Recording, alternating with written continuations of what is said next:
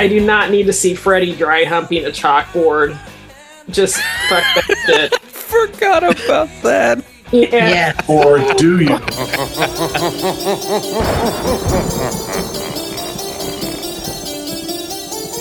Good evening. Welcome to 2 maddening hours of horror and fright.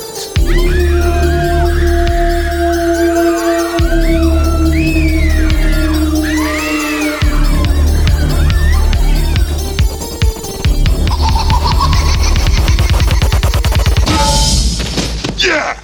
What are you on? Looks like a frying pan and some eggs to me. Listen to them. Children of the night. What music they make. Just fantasize about being killed. I'm running this fucking bar now, Frankenstein, and I want to know what the fuck you're doing with my time. Hi, I'm Candy the Final Girl. The map says we're fucked. And I'm Shaun of the Dead. Hey, Spence, let's trip out. And this is The House That Screams. Tonight we are talking about the 1991 film Freddy's Dead, The Final Nightmare. We have Erica, right? No screaming while the bus is in motion. We have Crystal. Now I'm playing with power. And we have Dave Gurman. Look, do you have any caffeine pills or coffee? Maybe some Coke? I meant the soda. Very good. So this film was my pick, so I'm just gonna go off on and take off running. I really love this movie, and I just might as well come right out and say it. And I know that, like, as a Freddy fan, other Freddy fans are disappointed in me for this. And you know, it's one of those memories. Like, we talk about films that we have like these strong like emotional attachments to, like from the time period in our life, or you know, I was in fucking junior high when this came out. You know, and it was just like I'd been a Freddy fan for so long at that point. Well, what felt like a long time, you know what I'm saying? Like years, I guess, since I was a kid, like little kid. But like this one was like right at the right time in my life, and it was so exciting. I had a crush on Breckenmeyer. This was his first film. Who played Spence, the stoner guy. There were a lot of cool cameos. There were a couple that weren't fucking cool. But Alice Cooper, let's just talk about Alice Cooper, the performer. We're going to separate the art from the artist. Okay. Yes.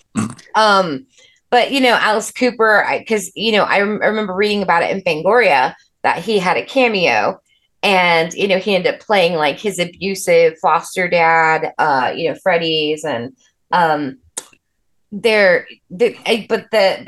the one that really fucking pisses me off, and I agree with absolutely everyone about this point, is the Roseanne and Tom Arnold. Like, that was just not necessary. I mean, we got Johnny Depp, who also, let's separate that, because I don't fucking like Johnny Depp, but him showing back up, I mean, he went on to, you know, he started in the first Nightmare on Elm Street, and he's so fucking famous by the time, you know, this like A-list actor.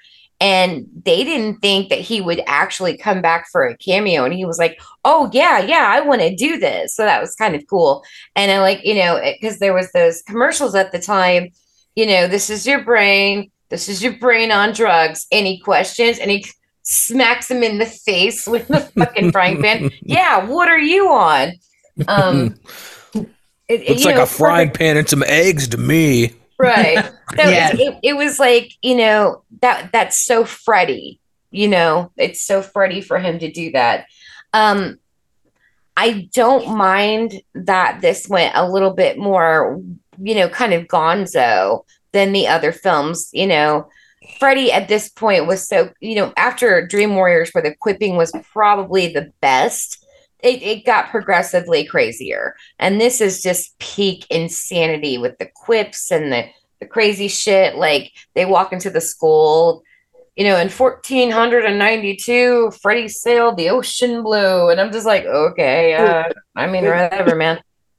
And they're all like, oh, what happened to all the children? I mean, it feels so surreal, but I do love it has these perfect moments. Like, when I quoted the map says we're fucked. The fact that they just keep driving and taking turns and driving and they're just going in circles.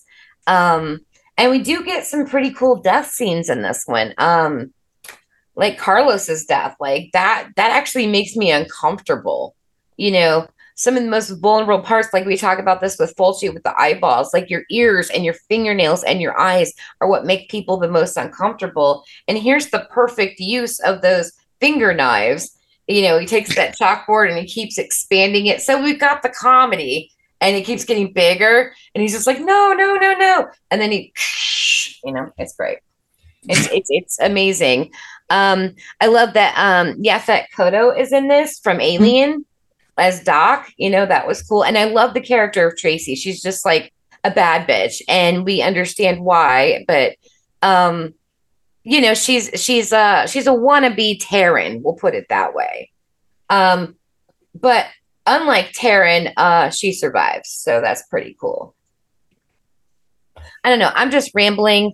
I know there's a lot to cover, but I just wanted to express my love. I get the complaints, but they don't bother me, except for the Roseanne and Tom Arnold. Fuck that shit. So I will cede the floor.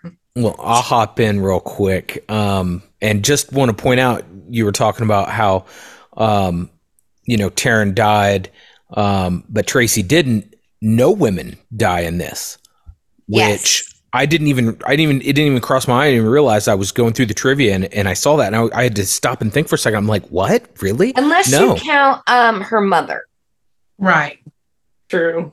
But we don't you don't really see that. And Freddy doesn't even use his glove to kill anybody. Which, is another thing that shocked me that I had to think about for a second. But I will hop in real quick. I think I saw this. I tried to rack my brain. A lot of the movies we do, I have these memorable moments in my head, like these capsules that are locked in that I remember how old I was or where I was or when I was when I saw it. And I, for the life of me, cannot remember. So I'm going to say maybe 13 or 14, 93 or 94 when I saw this. But I remember being super pumped about it because I was getting Fangoria at the time. And I remember seeing it and I'm like, oh my God, another Nightmare on Elm Street. Freddy's dead. Like, this is going to be, end all be all of Nightmare on Elm Street. This is going to be fucking awesome. And this movie is batshit insane. As far as, Freddy's charismatic level, like the Freddy that I love now, I love Nightmare on Elm Street 2. That was a huge favorite of mine as a kid. But the Freddy that I love is the comical, wisecracking, funny Freddy. And this is him at his most extreme. But this, I honestly feel like the story for this movie is weak as fuck. And I think that that's what hurts it the most. I think Robert Englund does a fantastic job as Freddy. I don't mind the wisecracking, goofball Freddy. When I was getting ammunition for shitty reviews, the thing that I saw most was Looney Tunes. That this was the Looney Tunes Nightmare on Elm Street. And I get it, and I will agree with that. But I don't necessarily find that to be a bad thing, only because, this far into Nightmare on Elm Street, I'm not taking these movies seriously. Just like with the Friday the 13th movies, like, you can throw all the bad acting you want in there. Like, I'm in it for the kills. And when I watch Nightmare on Elm Street, I'm in it for Freddy, and I don't care about anything else. I made it through Dream Master and Dream Child, and I hated both of those, but the kills in those were great. And I thought the kills in this were great. The Carlos death, Robert Englund says it's his favorite Freddy kill. And I've got to say, I think it's mine too. That and the cockroach one in. What was that? Was that the fourth one? Yeah, Dream That was 4. I love the cockroach death. But the story in this is not that great. Going through the trivia, I saw that Peter Jackson had written a draft for this, and I like his idea, by the way. That idea is one that I really wanted to see, where Freddy has been in the dream universe so long that he's grown weak, and the kids have these drug-induced slumber parties where they go into their dreams to kick the shit out of him. Like, I would be fucking in for that. I want to see. I want to see them huddle around him like at the beginning of A Clockwork Orange, just knocking the shit out of him. He's on the ground. That's what I want to see. Well, also, they had like a policeman in that script that was in a coma, so he was always there. Yeah, well, that was okay. Yeah. They had the Dream Police. There was another script with the Dream Police. Oh my god, that's a cheap trick. It was gonna be Joey, Taryn, and Kincaid, and they were gonna be the Dream Police. Interesting. Yeah, it's just batshit insane. But seeing Jennifer Rubin again, that would have been badass. Yeah, I think where this script falls apart, where the story for this falls apart, is that they originally were going to have this tied into Dream Child, and that this was going to be a continuation of that, and that John Doe was going to be, what was the kid's name in Jacob. John Doe was going to be Jacob, and they decided not to go that route, and they rewrote the script, but you can see little like telltale signs of it, because like I don't know, I had it in my head. I read it not too long before we got on here. So if it pops back into my head, I'll get back to it. But you can see that there are pieces of it that is kind of left over from that story that I don't think they knew what to do with. So they were like, well, we'll just, kind of figure it out on the way. But the whole like confusion about if he's Freddy's child or is Maggie Freddy's child, and like that, I don't know. I don't know what they were trying to do with it and where they were going with it, but I could care less about the story. For me, it was all about Freddy's kills. Okay, who would like to go next? I guess I can. I got my wine here. I can't remember exactly when I watched this. I just know it was in my mid-teens. I had been obsessed with the Freddy films for quite a while, but they were not allowed in my household. So for a while, it seemed like of all of the Elm Street movies, it was just Freddy's Dead that was running regularly on cable TV for quite a while. So at one point, I was like really pumped to watch it because my parents were out of the house. And I'm like, finally, I'm going to get to see one of these Nightmare on Elm Street movies. And just, gosh fucking darn it. I watched it. I requested a lobotomy afterward to forget the movie, and then I requested a second lobotomy, but unfortunately I still remember most of the details. This is the only time when I have flat out refused to rewatch one of the movies on our list for the podcast, because I remember way too many fucking details and bits of dialogue from this movie. I do not need to see it again. I never want to see this movie ever again. That's going to be me next week. I saw it once when it came out in theaters. I'm like, do I really have to watch it again? Yeah, it's that one isn't going to be a fun one for me either, but I feel like I do have to watch that one again because honestly, I forgot a lot of Freddy versus Jason. I just didn't think it was that memorable. I just remember anger. Yeah, kind of. Yeah, but this, I don't know, Freddy's Dead just pissed me off in so many ways. And it did have kernels of like an interesting concept here or there. Like some of the actors, would have been fine. I mostly just feel bad for them being in this. I absolutely hated the kills.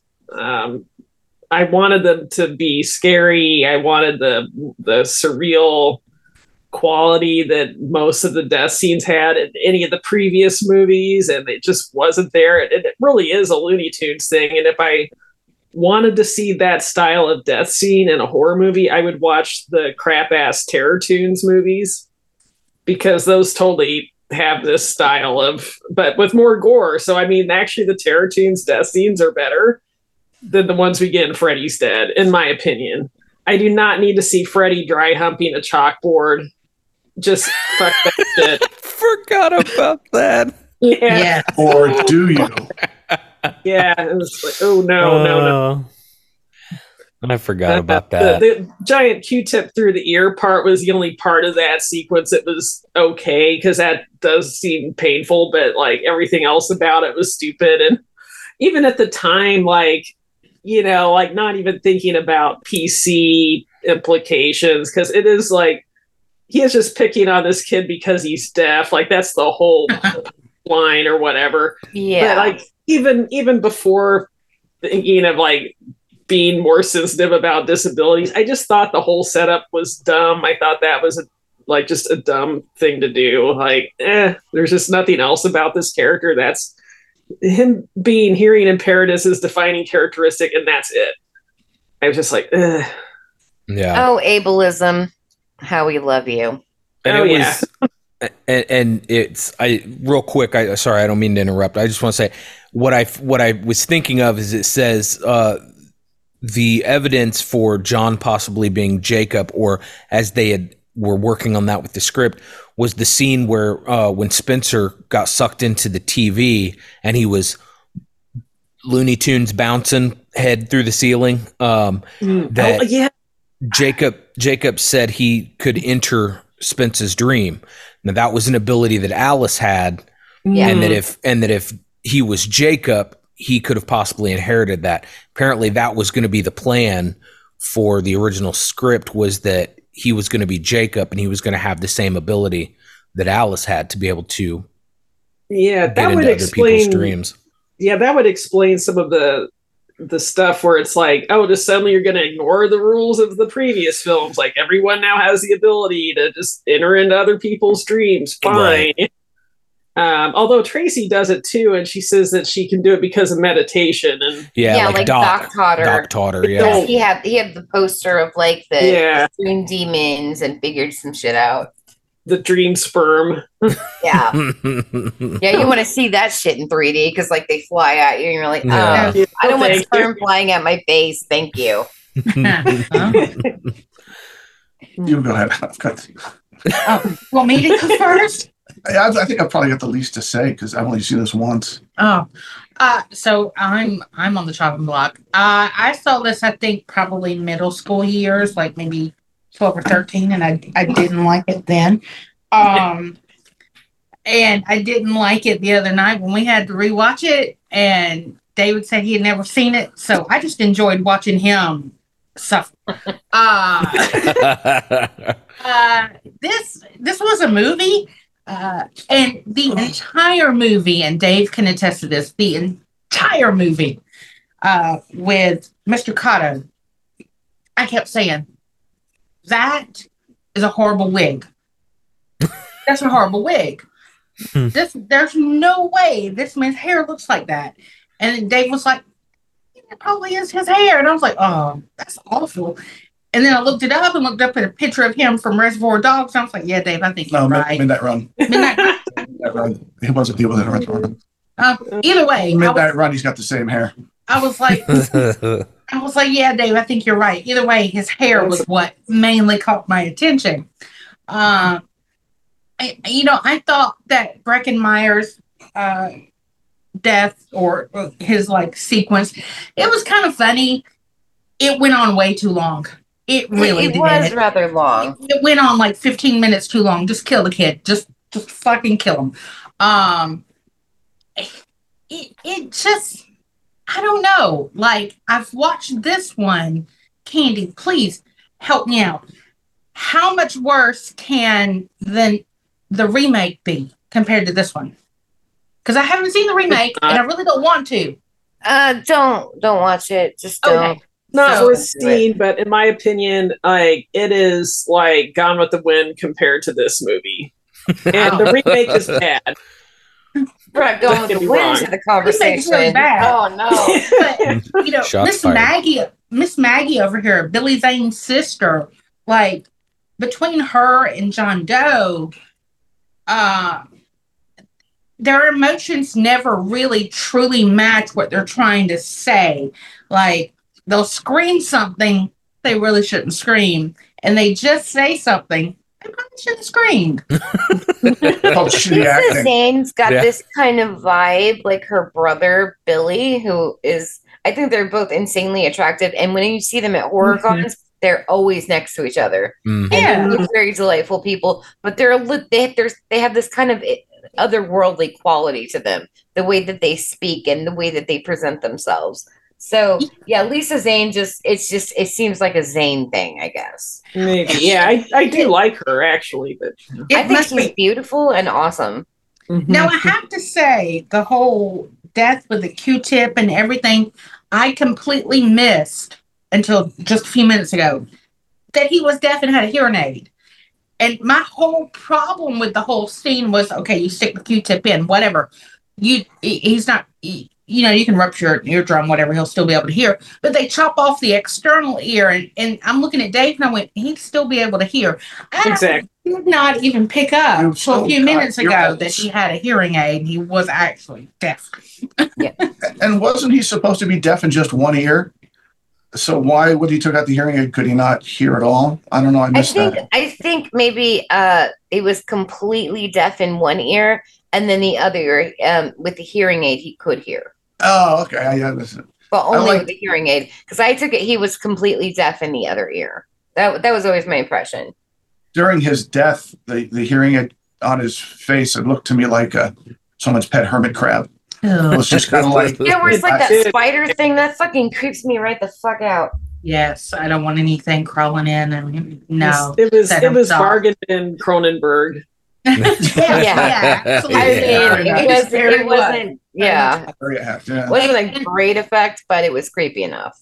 And then I kept getting distracted by hair because Tracy and Spencer essentially have the same haircut.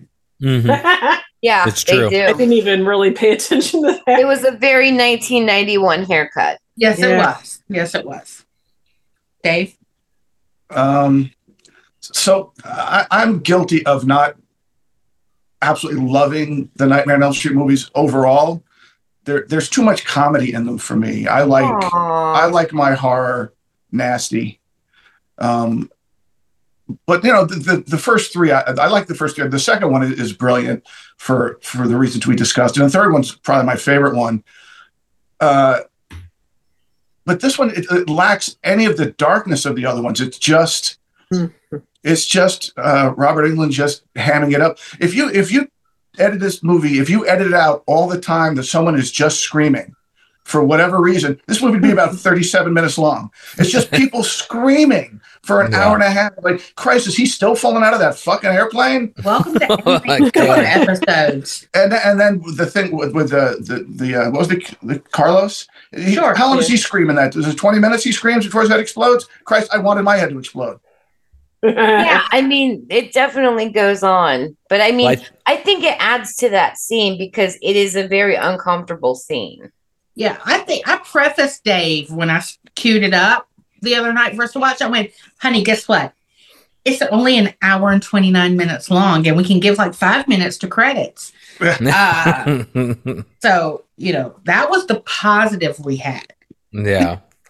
Yeah, I think that sorry. Well, I was going to say the very first scene where we see the John Doe fall, like when he jumps out of the window and he's rolling down that hill, that goes on for like a minute and a half. Yeah. And it's just him rolling down the hill. And it's like, are you fucking kidding me? Let's go. Go ahead, Erica. Sorry. Oh, I was just going to say that I think the end credits are actually the best part of the movie.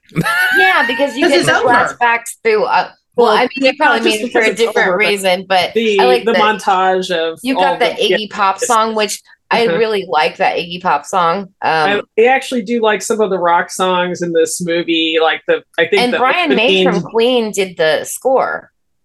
Okay. No. And Other Brian May. Yeah, I think like that opening song that plays Brian May. First. He's from Australia. Oh, well, fuck me. I thought I was wrong all these years. Yeah. But yeah, Iggy Pop's on the ending. I think it's Goo Goo Dolls in the opening scene. I like that song. I like the montage they put together at the end of some of the more creative kills in the series. But yeah, like where you see like Kincaid and all the Brooklyn Prime Time just to remind us that the series had been cool in the past. Right. And Iggy Pop's got that voice that kind where he can get like that real deep voice. You know, like Freddy's dead. You know, like but also it does that at the beginning too with the opening quotes. The one, welcome to prime time, bitch. I love that. And the best thing in your movie is a quote from a different movie. I'm not sure, Yeah, that's not a good sign. That's one of my favorite Freddy kills of all time. Is that? Oh yeah, welcome to prime time, bitch. Like I want that tattooed on me. Welcome to prime time. Yeah, and that's a great effect too. The whole thing with the arms all mechanical, picking her up. That's it's a great effect. And his head popping up through the TV. It's good. Cool. That's actually incredible. I think that's one of his best kills ever. Yeah. Anytime I think of like Freddy, in this day and age, I always think of Rick and Morty and Scary Terry. Scary Terry. Yeah, my brother always sends me that shit. Yeah. Yeah, and I just want to put bitch at the end of every sentence. Bitch. You got gonorrhea, bitch. And also, a movie like this, because the dream world, so anything's possible. Like in any scene, no matter what's going on in the back of your mind, like, well, this could be a dream. It kind of, if everything can be a dream, then it takes away any of the tension. It's kind of like a lot of time travel films. Anything can be anything then. If they can, there's no, some time travel films do it okay. But I think for the most part, once you start, like when I was watching Lost back in the day, and you started realizing there was going to be time travel, then I'm like, oh, fuck, I'm out. Because anything can be anything at that point. It's the same thing with the dream world. Anything that's going on, you can go, oh, it was just a dream. I gotcha. Like, come on. I don't know. I think. Yeah, what's interesting though is this was okay. How do I avoid certain traps? I'm just gonna have to go for it. Okay, because there's certain things I don't want to bring up, but this was the highest grossing. Opened up at #1 at the box office when it came out. The mayor of Los Angeles declared September 13th Freddy Krueger Day. But then a lot of people, in the 90s, everybody started getting tight-assed about shit. And, like, what I'm thinking about the children shit, and that's clutching their pearls. And, they were like, well, we can't celebrate a mass murder. And Robert Englund was like, it's different when it's true crime and a fucking fictional character from a movie, like calm your tits. But they did this big PR stunt where... like New Line Cinema held this like mock funeral for Freddy. Like LA did like a big to do, but it was at the Hollywood Forever Cemetery in LA. But yeah, this opened up at #1. It was the highest grossing Nightmare on Elm Street film in the box office for a very long time until another movie. Now I don't consider it canonical. Freddy versus Jason is not canonical to me, and I don't understand. And I'll bring this up more on the next episode. I'm just going to touch on it briefly. I don't like that it's Freddy versus Jason, right? Like both franchises, but it's only in the Freddy sets, so it's considered canonical, but it's not considered canonical in the Freddy the 13th stuff. So whatever. So that was the movie that beat it out technically in the franchise. But I just consider this to be the one because I don't count that as a Freddy movie. Yeah. Well, another thing that more like a Jason film. Another thing that pops up too is with the whole canonical, non-canonical thing is. So this is actually set in 1999. Is when the movie is supposed to take place. Yeah. And so Freddy dies in 1999, but then 2 years later we get Jason Goes to Hell. And at the end of that, spoiler for anybody who hasn't seen it at this point, but at the end of that, you get Freddy's glove that comes up and grabs Jason's mask and pulls it down to hell. And so that kind of threw people for a loop because it's like, how could that be possible if, whatever, people looking too deep into these movies. Yeah, sometimes you just gotta repeat to yourself. It's just a film that should really just relax. Yeah. Yeah. But you know, when it with this movie, like the thing that I think irritates me the most is that you get the Freddy backstory, and you see the flashbacks, you know, of Fred Krueger with his wife and his little daughter and all that stuff, and we don't need that. I think is, you know, Dave, we talk about backstory a lot, and you know, there's certain things you want to know, but I think only knowing the bits and pieces about him being a child molester and what happened to him and how he became, you know, this legend, this iconic villain or whatever that haunts people's dreams, like we didn't need that fleshed out. I think over the course of 5 or 6 movies, they did a good job of giving us an idea of why he became what he became. I didn't need to see it in the flesh. I actually like the flashbacks, and let me tell you why. And this is just maybe, obviously me, but you know, getting to see Robert Englund, you know, we realize he's a father, and that kind of adds another layer and aspect for me to this character. You know, this quipping, you know, kid killing child predator motherfucker. You know, one, he's a fucking abusive piece of shit to his wife and kills her, and his daughter sees it. And it's like, and he loves his daughter, but he's killing these other kids. And it kind of gives this different layer that I just like seeing layers on him, you know? So where we have this kind of what we call the Looney Tunes, you know, Freddy movie, like, you know, just like we have the Scooby-Doo Jason movie, but, you know, this is the Looney Tunes movie, but this is a moment of seriousness that I think, you know, does something good for the movie, you know, like, yeah, you know, we know him as this like over the top character, but he's a father, and, you know, obviously a sick, twisted motherfucker. And, you know, but it was just interesting to see him in the father role, in the husband role. We see a little bit more of like he wasn't just like, you know, drinking moonshine in an alley or something, you know, the whole time. Like he had a home, he had a life. And that's how, you know, going back to the original film, you know, he lived in a neighborhood with these parents, you know, the ones that burned the fucking house down.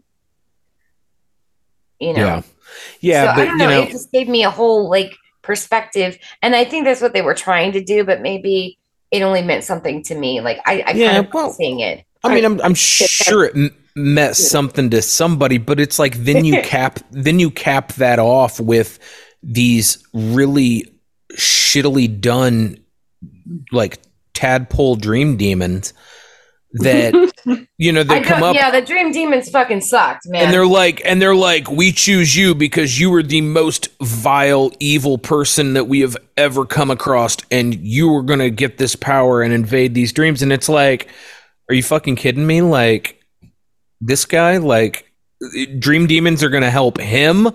Like you have all of these other more vile, cruel people in the world, and it's Fred Krueger. But I mean, we see in these little bits of flashbacks, you know, when we're doing our little Freddy vision, put your glasses on kind of situation, going through his little brain things, and you see, you know, the whole son of 100 maniacs. He was a child of rape.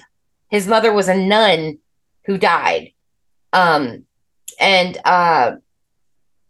You know, so and then we see these little, as a child, you know, he kills the fucking guinea pig, and you know, and then he's put in all these different foster homes, and then his foster father is beating him, and he's just like, yeah, I like it, keep doing it, thank you, sir, may I have fucking another? And you know, we see all these tendencies that would definitely go on a, you know, the checklist, as we know, like, you know, these are the people that are going to go on to be mass murderers. You know, what was it, Dr. Henry Lee that created that checklist?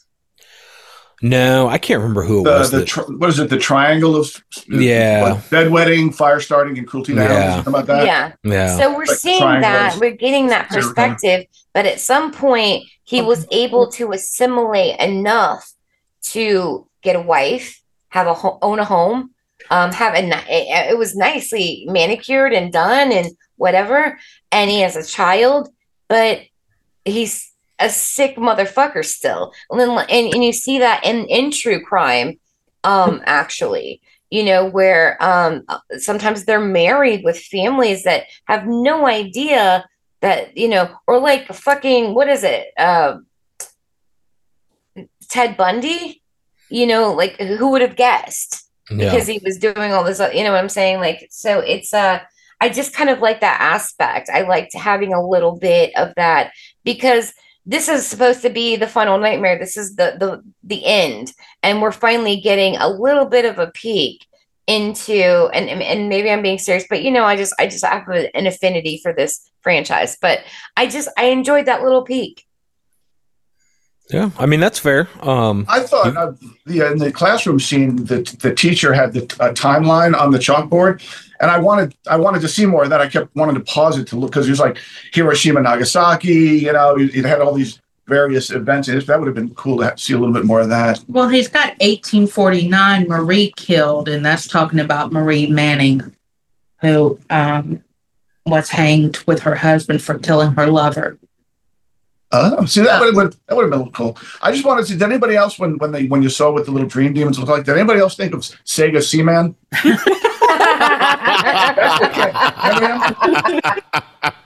With all the video game jokes, I mean that. That's hilarious. I think I'm the most upset because Freddy's a ginger, and I take offense to that. And how can that was Chucky? Chucky's a ginger too. I can accept Chucky. We are like Chucky when we were toddlers. But then, like, I was talking to Dave about it. I'm like, how is Freddy still around if gingers have no soul?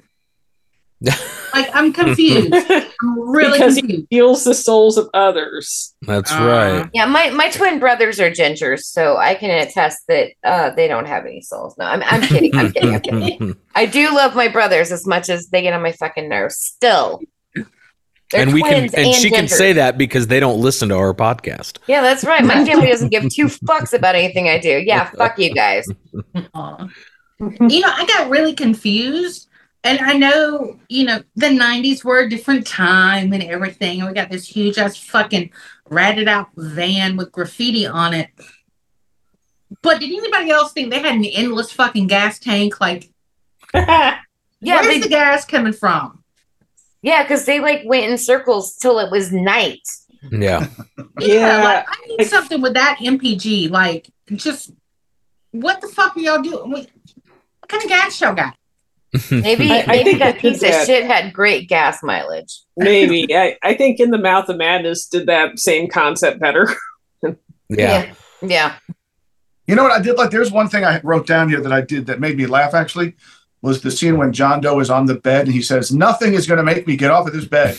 And it lights on fire and he's like, "Damn it." That was actually funny. That made me laugh. Yeah, because we had that sort of Groundhog Day thing going on there for a minute. That was pretty cute. Because the way he reacted, he's just like, "Oh, damn it." Yeah. The scene on the plane where he's like, "I hate flying," and the old lady's like, "Stop being a pussy." Yeah.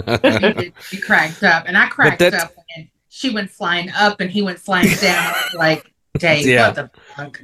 Well, that's the whole, again, the Looney Tunes thing where he's falling out of the plane and, the parachute comes out, Freddy's in the parachute, cuts that, and then you see Freddy on the ground and he's slowly back in that bed of nails. Yeah, that was kind of cute. And then he stops and he like he's exhausted. Yeah. That was kind of cute.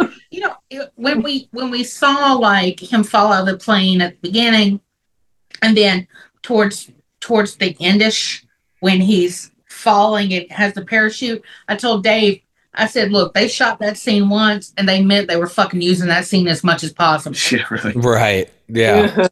Yeah.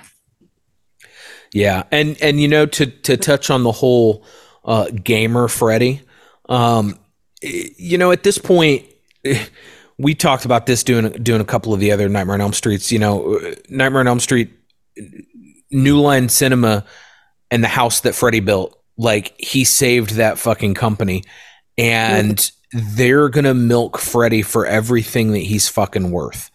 and any opportunity they can. I mean, we're talking about, I had all kinds of Freddy memorabilia growing up. I had the talking doll that you pulled the string. I had it was like a wrestling buddy pillow, but it was Freddy. I mean, Freddy pajamas. Like, they mass marketed it. Was marketed towards children. Yeah, very similar to how Star Wars did their marketing. The 80s were fucking cool. The 80s were cool. Lunch boxes, all that stuff. And I had my Freddy metal lunchbox. So as the franchise grows and as the movies go, the deaths have to become more extreme, but they get to a point to where it passes you can't get more extremes. So now we have to do something different. So let's do absurd. So then they become absurd, they become idiotic, they become campy, they become, I think back to Dream Master's not my favorite Freddy, but the motorcycle death in that. Oh, that's Dream Child. Okay, Dream Child. The motorcycle death in that, I love that death. I thought that death was fucking cool as shit. But then you also have Skater Freddy and Super Freddy. And so it's not out of the realm of possibility that you're going to have gamer Freddy, because he's just riding on different, if they made one today, if we were still doing this franchise, you'd have Freddy in Fortnite, you know what I'm saying? Or Minecraft, or, they just ride the coattails of what's popular at the time. I'm surprised. I gotta say, it was such poeticness almost to because Freddy wears a fucking glove, right? And then we've got Spence who's really into his video games and getting high, and so his nightmare, I love that one first, the Inagata Devita and the playing and the fucking TV thing and the colors, but what an opportunity to be now I'm playing with power, because the fucking power glove for the NES didn't ever work. It never worked. The thing was the most expensive piece of fucking shit. It did not work. I hated it because it was you bend this for A and fuck it. But yeah, I mean, he's like, oh, okay, I can just use my power glove. I mean, it was an opportunity. Why not just fucking swing for it? Go for the fences, man. Okay, so yeah, I don't object to the concept of the whole video game themed death. It's the dumb cartoonishness of it, having Spence do all these little hops and bouncing up and down and hitting his head in the ceiling. I actually don't like that either. That was fucking stupid as hell.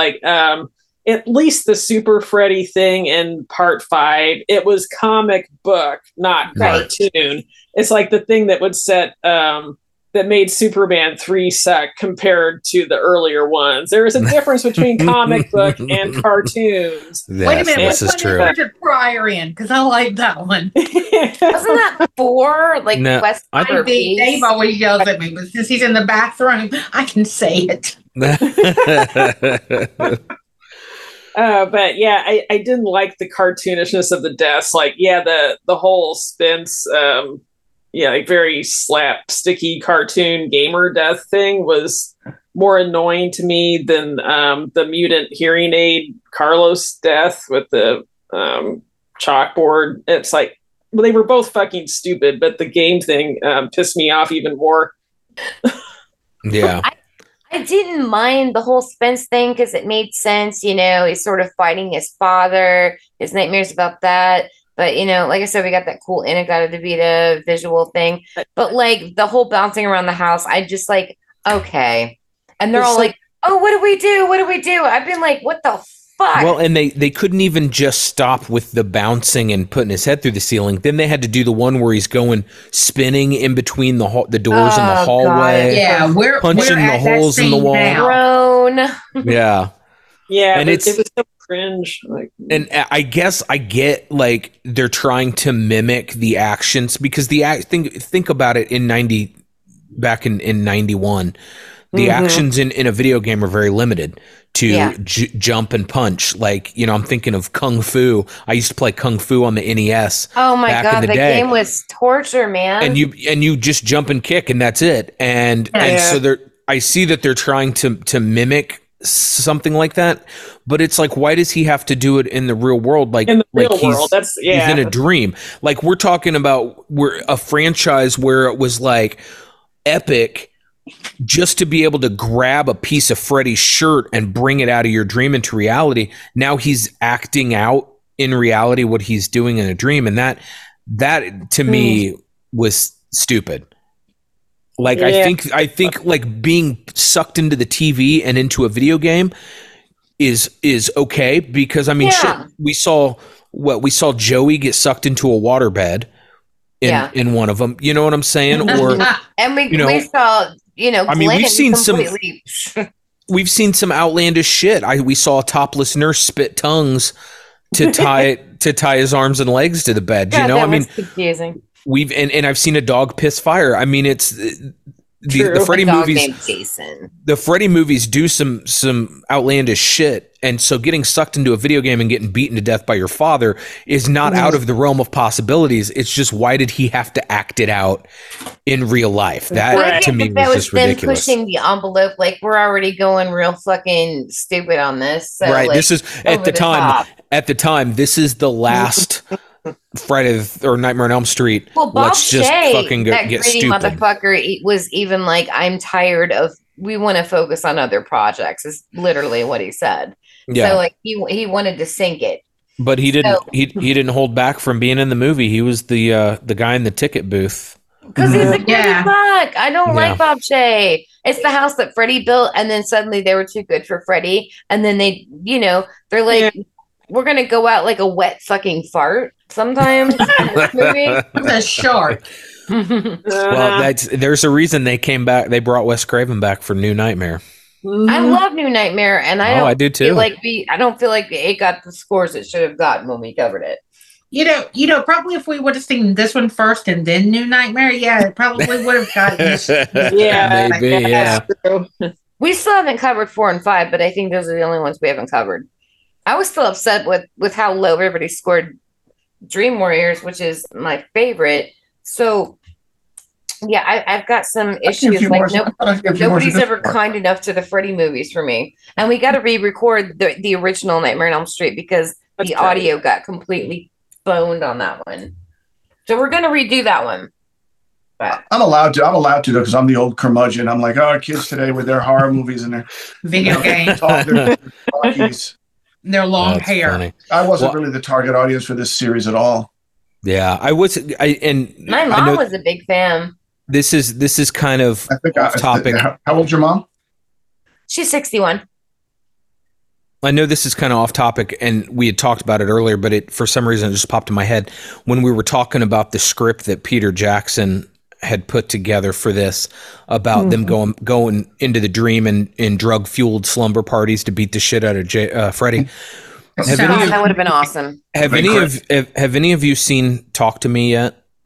I have. No, I really want to. I fucking loved it. Because that's what I was thinking of when I read that, about them like being addicted to going into their dreams to beat the shit out of them, because it kind of has the same theme. I'm not going to say any more, but there's kind of a similar theme to that. And I started thinking about it, and I was like, I loved Talk to Me. So I'm like, I think that would have been a really cool fucking idea. They need to bring it back and try that.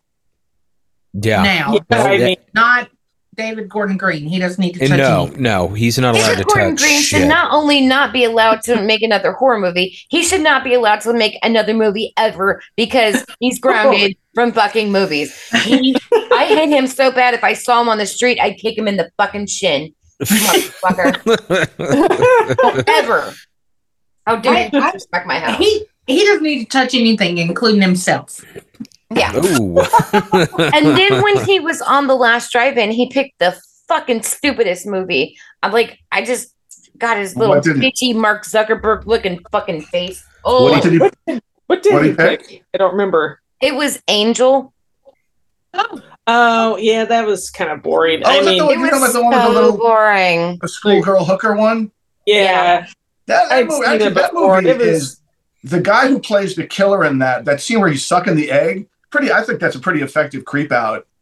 I mean, it's just like it's the last drive-in. Like, that's not I didn't show up to watch fucking Angel. They're like, oh, we have David Gordon Green on here. He's a total fucking puss. That is the wrong like everybody's on there like blood-sucking freaks or things or castle freak and Angel. Right. Angel's an interesting movie, though. Actually, I like that movie. It's the guy who plays the but it didn't need to be on the last drive-in. No, it doesn't. You're right. It's the wrong venue for that. But actually, Angel's an interesting movie. You know, the best thing that came out of this movie is John Doe's daughter is young Gamora, and she is the child who starred in Barbie. That's the best thing that came out of this movie. Oh my God. I've seen Barbie 3 times. Yes. So America, is it Ferrera? Yes. The one who plays her daughter in that movie is John Doe's daughter. Well, she's a cute girl. Yes, and she can act. And I like America Ferrera's like different speeches about being a woman. I'm like, God damn, that's like fucking like that is on the money. Point. Yeah. Not this movie. Yeah. Sorry. We're talking about Barbie. I'm a Barbie fan. I got these Star Trek Barbies. I collect them, and mine are still in the box with like Ken, you know, Barbies. Like, I have to show it to you. It's really fucking cool. Nice. I always wanted to collect Barbies, and I've been able to indulge. So you're getting ready to go see that for a 4th time, are you not? Yes, I'm going to go see it for the 4th time with my mother. She's like, I haven't seen it yet. I'm like, I'll go. It's really fun. My favorite thing to come out of the Barbie movie was Charlie Kirk's 45-minute panicked rant about feminism. That fucking guy. Oh my God. That fucking guy. Oh my, that was hilarious. I watched that video. I like the fight between the Kens. That makes me laugh. I was crying laughing. I had to tell Dave he was Knuff. You are. Yeah, you are Knuff. I think the Kens were and Ash even liked it.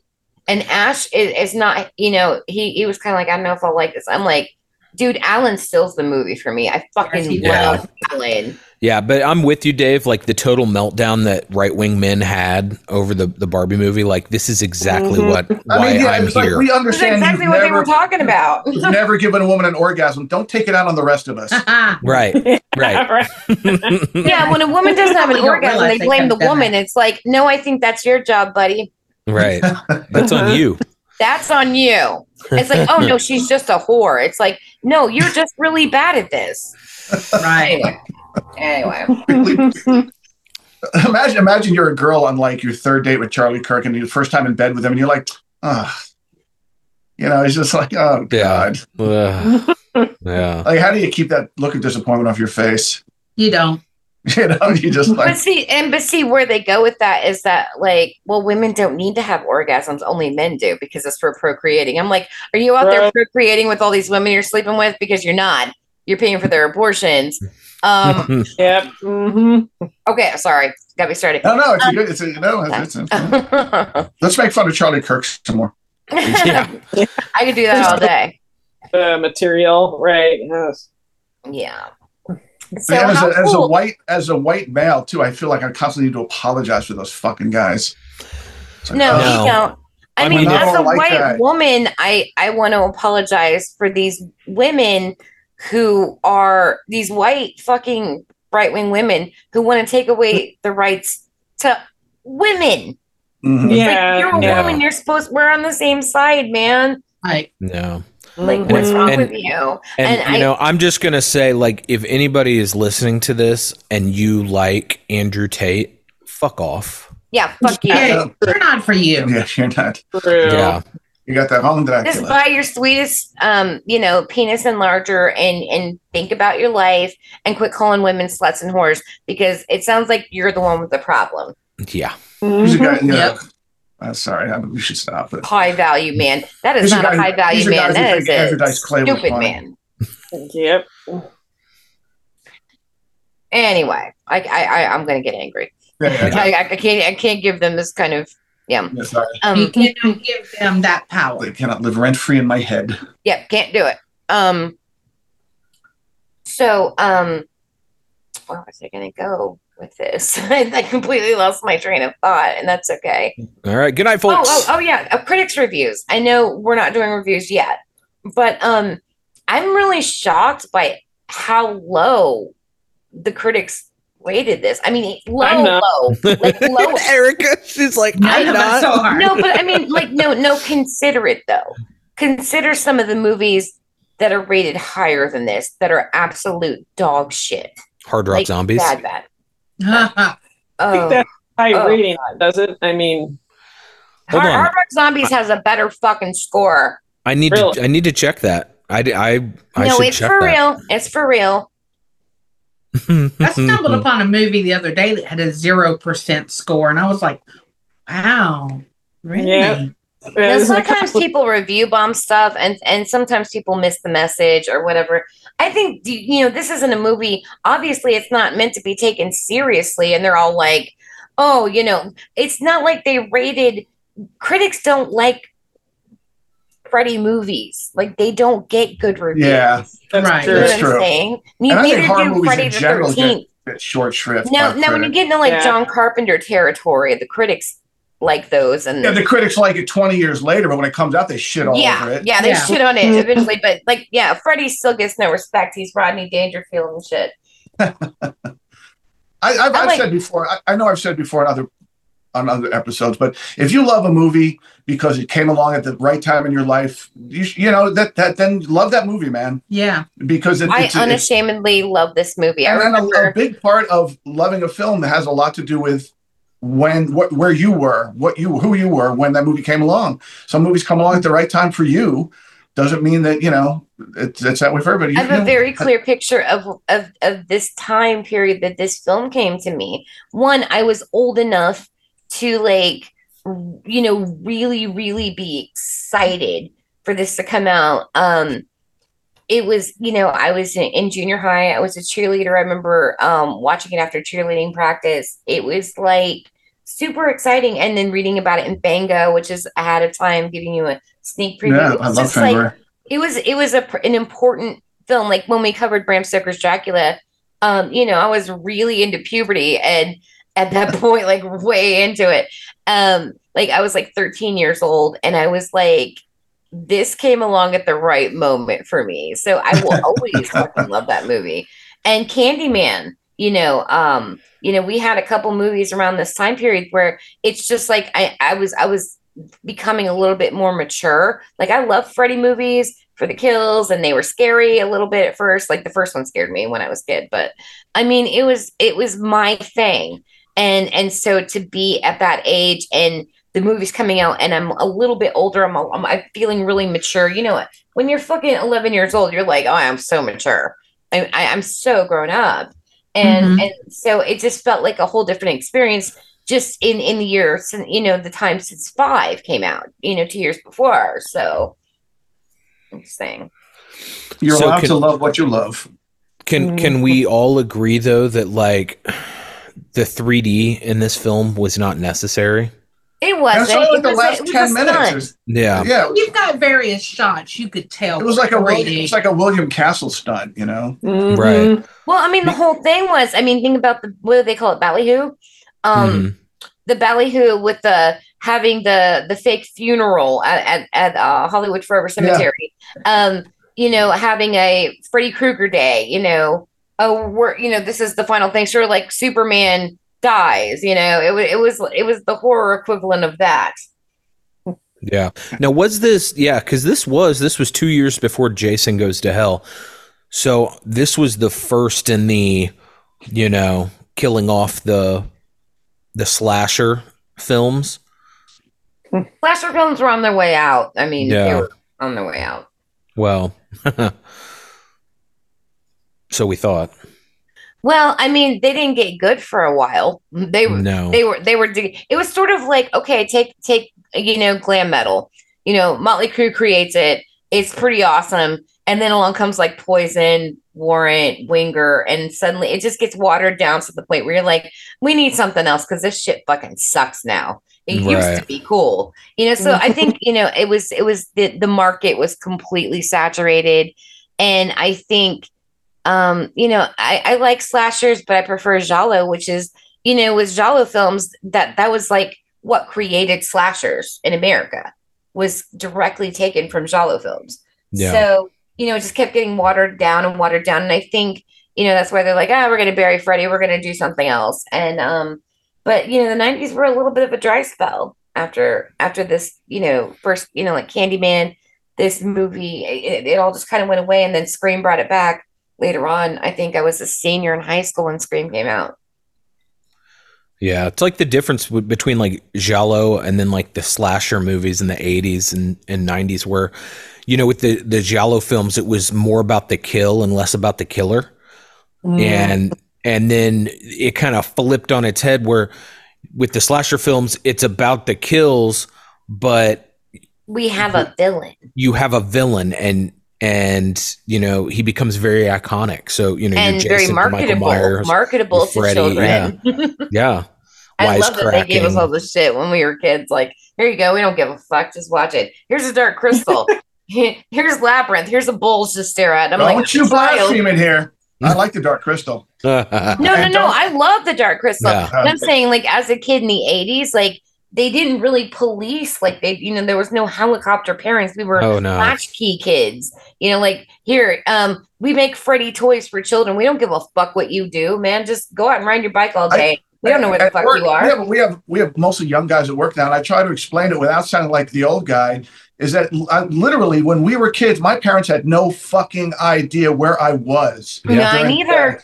During the summer, they had no clue where I was. No clue. I was gone from 8 in the morning till 8 at night. They didn't know what the fuck I was doing. My mom, and they didn't care. Yeah. My mom was a stay-at-home mom for a while till she went to work at the video store, which I was still pretty young, but it was still like, on the day she was home, it was just like, here's breakfast. Get the fuck out of the house. You came back outside. Lunch, get the fuck out of the house. And then you ate dinner. Get the fuck out of the house. The streetlights come on. Take a bath. Go to bed. Do it again tomorrow. She didn't know where we were, what we were doing, and we were doing some shit too. And we got up to some stupid shit. Oh yeah, doing crazy bike stunts, climbing fences. Yeah, we go into the woods and build bike ramps in the woods and just fucking Just I read something the other day. People, I think it was on Reddit.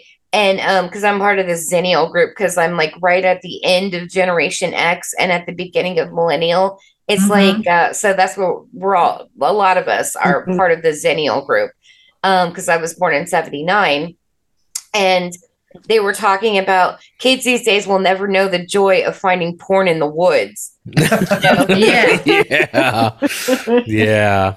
Where you were just Dave, where you knew somebody who knew where a Playboy was, but it was often on a trail in the woods, and you had to go up there, and everybody looked at a page, or something. Yeah, Dave, we had this. We had the same thing. We had in our area, the area that we lived in, there was a grassy field. And it was fenced off, and there was it was right by the Indianapolis Motor Speedway, and that's where they had all of these. They had all of these big oil tanks back there, and so I'm sure it was all private property, but no one ever policed that area. I was constantly on private property. So we had some friends that were real big into BMX bike. They were a little bit older than us, and they had made a hole in the fence, and so we went over there one day and rode through these trails back through these woods. And sure enough, right smack dab in the middle of all that, they had made this oval bike course, like an obstacle course. I had a couple of jumps on it, and we would ride that thing. Something that if your mother saw it, she would. Oh my God. Yeah. So, and funny story about that. So my dad, who was, alcoholic Vietnam vet, always wanted to be cool. He was never my dad, always wanted to be my friend, all this stuff. I end up telling him about this track back there. So he wants to go back there and watch. So he's back there watching, and he gets the idea that he can do it. And the very first ramp that he hits, he comes down, misses the seat, and racks himself, and the dude pissed blood for 3 days straight. Damn. Wow. And my friends laughed so hard, and I was so embarrassed because I'm like, why? Right. Why? It's one thing that you wanted to come back here. It's another thing that you had to try to show off in front of all my friends. You know, my favorite embarrassing story about your parents is the when you guys were throwing the football, though. Oh God, I don't even want to talk about that. You're gonna make me. So I was probably 13, 14. We had just moved to the town we live in now. We're out in the burbs now. Yeah, and because the city is dangerous. My parents had divorced, and my mother had remarried my stepdad, and it was fairly early in their relationship. I think they maybe had been together a year. So, just like in the 80s, in the 90s, we would go out, and I was getting into skateboarding at that point, and I was out skating all day, all night. Mom didn't know where I was. And so this particular night, we're out in my front yard, and there's like 4 or 5 of us from the neighborhood, and we're all just kind of shooting the shit, throwing the football back and forth. And this one kid, he keeps throwing the football, and he's throwing it over everybody's head. It's going over the privacy fence in the backyard. And the first couple of times, he'd do it, and he's like, oh, shit, sorry, I'll go get it. And he'd go back there and get it. Well, we're all just kind of bullshitting each other, and I'm not even really paying attention. So after about the 3rd or 4th time, he throws it over my head again, and it goes over the fence, and he's like, I'll go get it. And I'm like, no. I'm like, you just wait. I'll go get it. Because at this point, I'm starting to realize, like, he's doing this on purpose. He's not accidentally overthrowing it. He's doing it on purpose. So I walk around. I come through the back of the privacy fence, and my parents are fucking on my living room floor. Oh, that's exactly where I thought it was going. And I'm surmising the first throw was an accident. And he went back there and saw it. And so after that, he just continued to throw it over the fence so he could go back there and get a glimpse. And I came around that fence and I saw that, and I was fucking mortified. I was like, get the fuck out of here, you motherfucker. Like, oh, yeah. It was embarrassing. Mortifying. It's just so weird because, our kids are 23, 21, and 16, and they just they're not playing outside type of kids, once got to be about the year 2000, which is when I had Nan. It was just like, you watch them every second, and they're always on their devices, and it's just, and she's trying to meet a new young lady to date. She came out as a lesbian, and but she doesn't go anywhere, and I'm like, you can't get to know somebody over the phone. Like, you gotta go out and meet people. And my kids just look at me like, what's going out and meeting people? What's human interaction? What is this? But and a lot of it, cell phones, social media, video games, get your head out of there and get the fuck outside or something. All of that plays a part in that breakdown of socializing, like human interaction. And I experienced it. Kids cannot socialize at all. I experienced it in my late teens, early 20s, because, the internet was really becoming a thing in 93, 94, 95, whatever. And that was when I started. That was when I was in high school. And I remember starting to use like AOL Instant Messenger. Now, I had been on the internet prior to that. We were like bulletin boards, like back in the day and stuff. But once AOL Instant Messenger came up, like, it became a lot easier to communicate with my friends. It became a lot easier to communicate with other people. So instead of having to call somebody and be like, hey, are you home? I'm going to swing by. I could just, I log into AOL. He's online. I can just chat with him here, and next thing I know, I'm at home spending hours, because if you remember how slow the internet was, hours downloading a song so that I could burn it onto a CD and make a mixed CD or whatever so I could listen to it in the car. And that would take hours because it was an undertaking. I'm getting on LimeWire or, Pirate Bay or whatever. LimeWire was the shit. Or Napster. Or Napster before Metallica. Yeah. But, and so that took up a lot of my time. Well, nowadays, look at Dave, you game. Look at the graphics. Look at the, you know what I'm saying? Like, it's enticing. I sat here, I'm on vacation until I go back to work Monday. I sat here literally all fucking day and played Starfield. And I've been playing Cult of the Lamb on my And I feel absolutely horrible about it afterwards because I got basically fuck all done. But at the time, You know, I'll sit here and play for 2 or 3 hours, and I look at my phone and I'm like, holy shit. But we like just I got didn't back even from realize. Vegas on fucking No, I know, but I'm just saying. man. I'm just saying in general. I can sit down and intend to just play a game for an hour, and 2 or 3 hours pass before I even realize it. You know, because video games are so engrossing now. But even then, back in the 90s, like I'd put Duke Nukem or Doom on. I love Duke Nukem. And could just sit there and just play for hours because, you know, it held my attention. So, but see, that's the thing is that we came from like, we can still be social. Like our kids. I can't. I mean, I have social anxiety, believe it or not. I talk a lot, but I have to take medication so I can whatever. But I had no choice. But, you know, the kids are like, well, I can't meet anyone to date. I'm like, you got to leave the fucking house sometimes. It's like weird. They never want to go anywhere. They never. I've never done like Tinder or online dating or anything like that, but I could only imagine like how I've read horror stories. Yeah, fuck that shit. But I could only imagine like how uncomfortable that would be again. Right. I can imagine how uncomfortable that would be to like meet somebody online and communicate with them online and then have to meet them and be let down, you know, face to face, because no one is ever how they are on the internet, whether it's, you know, using an old younger photo of yourself or I've done a lot of internet dating actually. Crystal I met online. Yeah. Oh, okay. I've had mostly good experiences, but you have to be able to, you know, separate the wheat from the chaff. You know when someone's bullshitting when they're not. Right. You know, powers of discernment, for crying out loud. I had mostly good experiences dating online. Did you? Yeah, I never did it. It always just, I don't know, it just seemed like a horrible. I mean, technically, I guess we did, but we knew each other from childhood. Yeah. And so, like, we were in different states. And so our relationship started online, but we knew each other already. Although I have to preface, I understand this, that online dating experience for men and women are completely different things. Women get inundated. They are like, goldfish dropped into a tank of piranhas when they go online. Where men, and it's got to be a horrible experience for women.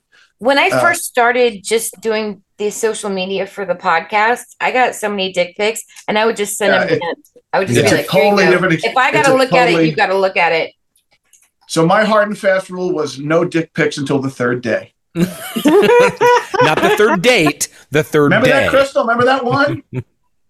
My favorite story about the old days of the internet, I like to tell this to the guys at work, is that when you're downloading a picture of a woman, you know, from like Playboy or something, you had to decide at what point you start spanking it, like, because it's downloading like, you know, line by line, bar at a time. Like, is that a nipple? Do I start spanking it now, or do I wait until something better? You're not sure. It was a challenge. Well, I never lasted long.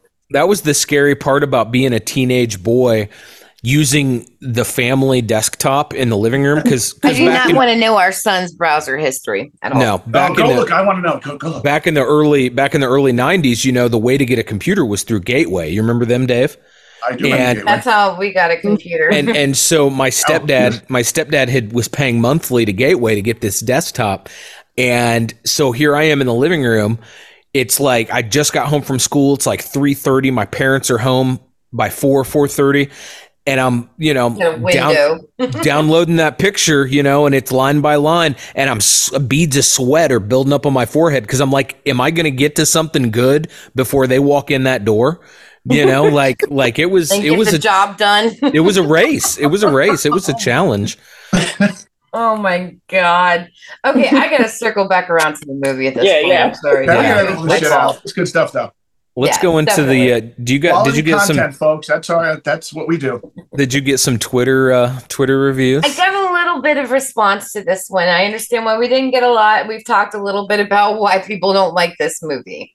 So I reached out on Instagram and Twitter and or X or whatever, fucking Elon Musk.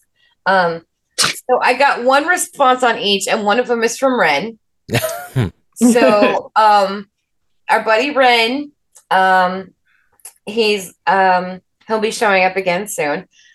His review it says an absolute terrible mess that is basically a parody of the rest of the series, almost cartoonish, really. However, the ultra cheese of this entry actually makes it kind of enjoyable, but for all the wrong reasons that make a good Nightmare on Elm Street film. The worst of the bunch, 4 out of 10 Power Gloves. Just how we rate. And then on Instagram, our buddies who we're friendly with on social media in the horror community dissect that film. I know you've seen them around. This was on Instagram. It says, it's one of my favorites of the franchise. Super quotable, fun kills, and a plot line that I was super interested in. Of course, it's not Freddy's best look, but England kills it as always. And that's what I got. So one wasn't even like to play, usually they're pretty good, so I can play off the shitty reviews and they come in strong. But yeah, Ren was like, no, fuck this movie. Yeah. Thanks, Ren, and thanks, Dissect That Film. Thanks, guys. All right. Well, you guys want to hear some shitty reviews? Yes. No. You're about to hear some. I feel like all I've heard is shitty reviews. Crystal? 1, 2, Freddy's coming for you. Perfect. Even though this is the movie that they didn't use that. Didn't use it at all. Yeah, this is the only movie they didn't use it. Shitting on these haters, I be shitting on these haters, shitting on these haters, I be shitting on these, shitting on these, shitting on these, shitting on these, shitting on these haters like I took a laxative. Yeah, boy. What the fuck? They didn't use the song, but sprinkled throughout in the background, you have the lyrics. Yeah. Yeah. Mm-hmm. Yeah. And maybe that's why they didn't. I don't know. So we always start off with the Rotten Tomato scores. I'm going to throw something a little extra in here just because we had briefly touched on it. The Rotten Tomato score for this, the critics gave it 22%. And the audience gave it 32%. What the fuck, audience? Now yeah, I want it should have been lower. I want to use the comparison that I mentioned earlier. Hard Rock Zombies, while it did not have enough critics to have a critic score, it does have an audience score of 56%. You gotta be fucking kidding me. That's insane. I am not kidding you. No. That's psychotic. Also, to preface, the other insanely bad movie that we reviewed, the video Dead, does not have enough critic scores for a critic score, but it does have the exact same audience score, 32%. And this is a way better movie than that. Last but not least, I'm going to throw this on here because Eric is here, and Wishmaster, in comparison with this, not good. The same exact critic score. Okay. But the audience scores 39% versus Freddy's Dead's 32%. So very similar, though. So very similar, yeah. So there you go. Just to give you an idea of where this stands. I regret my Wishmaster score, and I'm sorry about that. We talked about going back and rerating. We're gonna redo some. Just go back and say I want to change my score, and that's what we're gonna call it. I'm gonna change my score. All right. So for Freddy's Dead, we were starting out with Will, age 23. He says the film is the Nightmare from Elm Street. Absolutely atrocious. My eyes are burning and my ears are bleeding. No wonder they got Wes Craven back for the next one. Must have begged, bribed, and blew him. Oh my God. Alex says, this fucking sucks. It really does. Freddy is a goddamn Looney Tunes character. The jokes suck ass through a straw. It's just a shit movie all around. The kills suck. The stories suck. There's just no redeeming factors in this movie for me. The movie doesn't even deserve half a star, but that's the lowest I can rate it on this app. Wow, the ass juice. That's, yeah. Hydra says, piss off. Boing, boing, boing. Fuck off. God. Erica, this one for effort. Yeah, Erica, this one's for you. Lily Wilmore says, "Piranha tadpole spirit things. Oh hell no." Sean Doherty says, "Whoever has endured this one deserves a medal. Dog shit beyond words."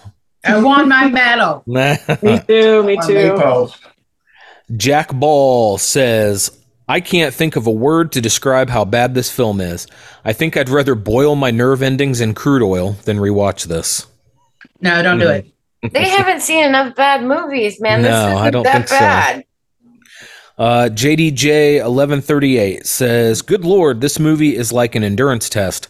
It's like it takes a sock and fills it up with rocks, but the rocks are made of the dumbest shit you've ever seen or heard, and it just keeps pummeling you over the head with it for an hour and a half." Fuck yeah. No, that's overly harsh. The rocks are made of the dumbest shit you've ever heard. They can't very, see very rocks. Nietzsche, very. Yeah. That's funny. That is funny. Valerio Shinetti. Valerio Shinetti. I hope I'm pronouncing that right. Like that showy dude at a party that's trying to impress others with how funny and excessive he is, Freddy's Dead, The Final Nightmare is a fucking pathetic loser at heart. Damn. These people are cruel. Damn. Willie says, "An unholy abomination against God." Right. Not true. Plamarco says, "There is zero difference between this movie and the average Looney Tunes episode." I like Looney Tunes. Why are they so mean? Right, there's nothing wrong with Looney Tunes. Yeah, I watch Looney Tunes, like I have a little platinum collection. I just put that shit on when I take a nap. Nothing wrong with Looney Tunes. Fucking love Looney Tunes. It's Ray Peterson says, "Freddy's Dead, The Final Nightmare is what happens when a franchise they gave up long ago gives up all over again." If he's not lying. And last but not least, Alex Madden says, "My expectations were extremely low, but what, and I mean this in the most sincere way possible, the fuck." What the actual fuck? Those are funny reviews. I disagree with them, but they were funny. Yeah, well, that's what I aim for. I look for the funny ones. There were a lot of Looney Tunes references, but a lot of them were real serious. And you get a lot of those. You hurt yourself doing that. You get a lot of those really serious, like they're so disappointed that this isn't a good story. And I'm like, dude, it's a Nightmare on Elm Street movie. Like the story went out the window after 3. Right. I guess 4 and 5 try. I really liked 3. I love 3. I love 3. I'm obsessed with Taryn. I have all this Taryn shit. Yeah. I was in Vegas. I was my Taryn plus Freddy. So this one, you see that the blonde. What's her name in this one? Taryn. That they're trying to do that character again. It just didn't. Tracy. Oh yeah. With Taryn. Yeah. It just they were trying to do that again. It just doesn't. You already spent that nickel. She's a lot more abrasive. She doesn't have the charm. Right, she's always full on rage, always pissed off. Yeah, round. But you understand why when she has her nightmare about her dad, and then she burns herself. Yeah, I kind of felt for her. That's why I picked her as my straight name. All right, so I know I'm going to give this the highest score. Clearly, I give it 7.5 out of 10. Johnny Depp getting hit with a frying pan. Fuck him. Amber. And I'm just gonna say I like Looney Tunes and I like Freddy, and you put them together and it's fun. Is it art? No. I'm not under any illusions that this is a fucking masterpiece. It's definitely not even in my top 3 of the Nightmare on Elm Street films. But I do think it's better fare than something that's considered canonical, but isn't. We'll get into that time. I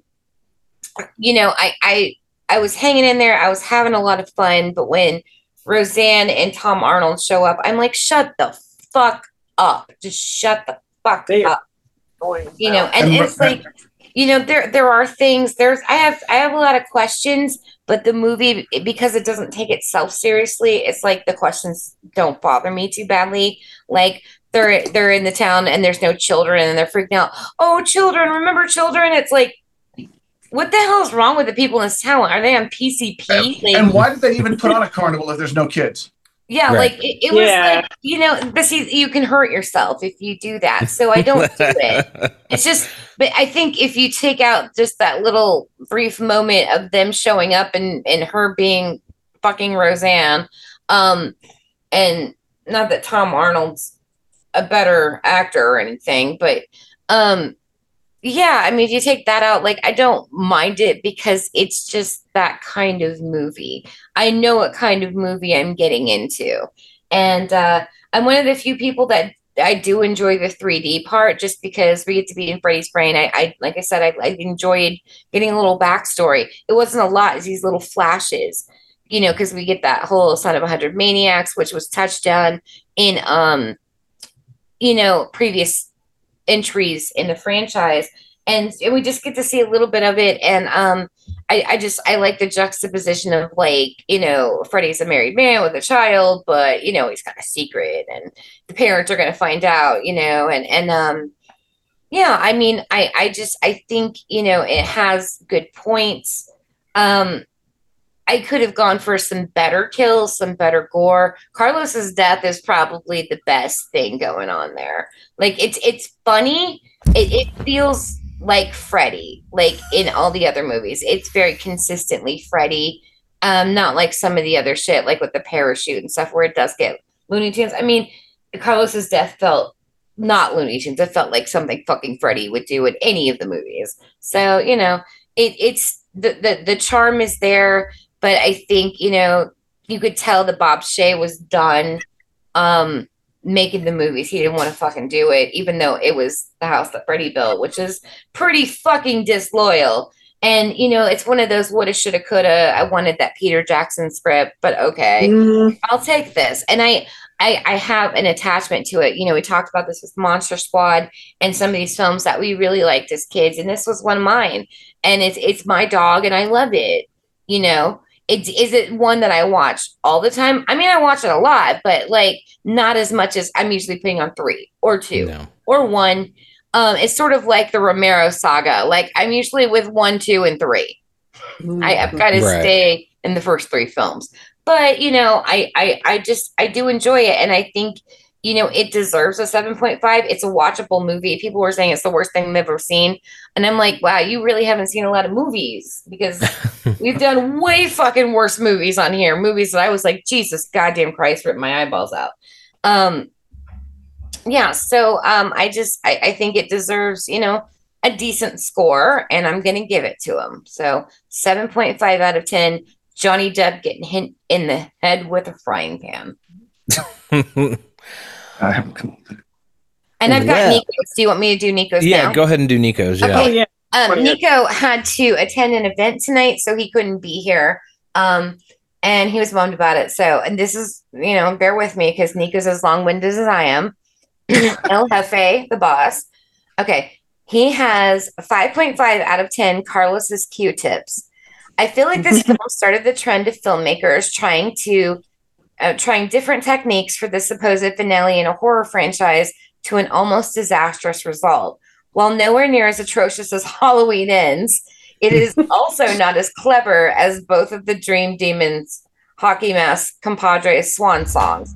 This film is a mess from the start, and while there are some cool special effects and one truly epic Freddy kill with Ricky Dean Logan's ill-fated character, it just doesn't know what type of vibe it wants to send to the audience.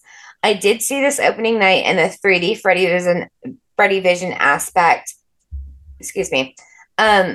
of the finale was also laughable. Spoiler, it worked out about as well as it did on your DVD version. Here's hoping Scream Factory can do this justice in the future. In fact, one of the main things I remember about the 3D was the glasses themselves, as they had ads for 2 much better New Line Cinema films that came out shortly after this: House Party 2 starring Kid and Play, and Suburban Commando with Hulk Hogan. Oh my God, that movie was fast. Sorry, that's a candy moment that I hated. Suburban Commando. Okay, the cameos in this film were also hit or miss, but mostly missed. For the 2 epic cameos of Johnny Depp I mean, Oprah Noodle Mantra and Noodle Mantra. That was his. That's his name. That's how he was credited in the credits, Johnny Depp. Okay, I was like, what? Yeah, he was credited for some. I don't and know Alice motherfucking Cooper. We got Tom Arnold, Roseanne, and Bob Shaye. No pun intended, but Robert Englund could play Freddy in his sleep, and it shows in this film as he basically sleepwalks towards another payday. While he will always be a bright spot in any movie, including the Springwood slasher, and involving the Springwood slasher. The other few bright spots in this film are Leslie Dean, Lisa Zane, and the always on point Yaphet Kotto.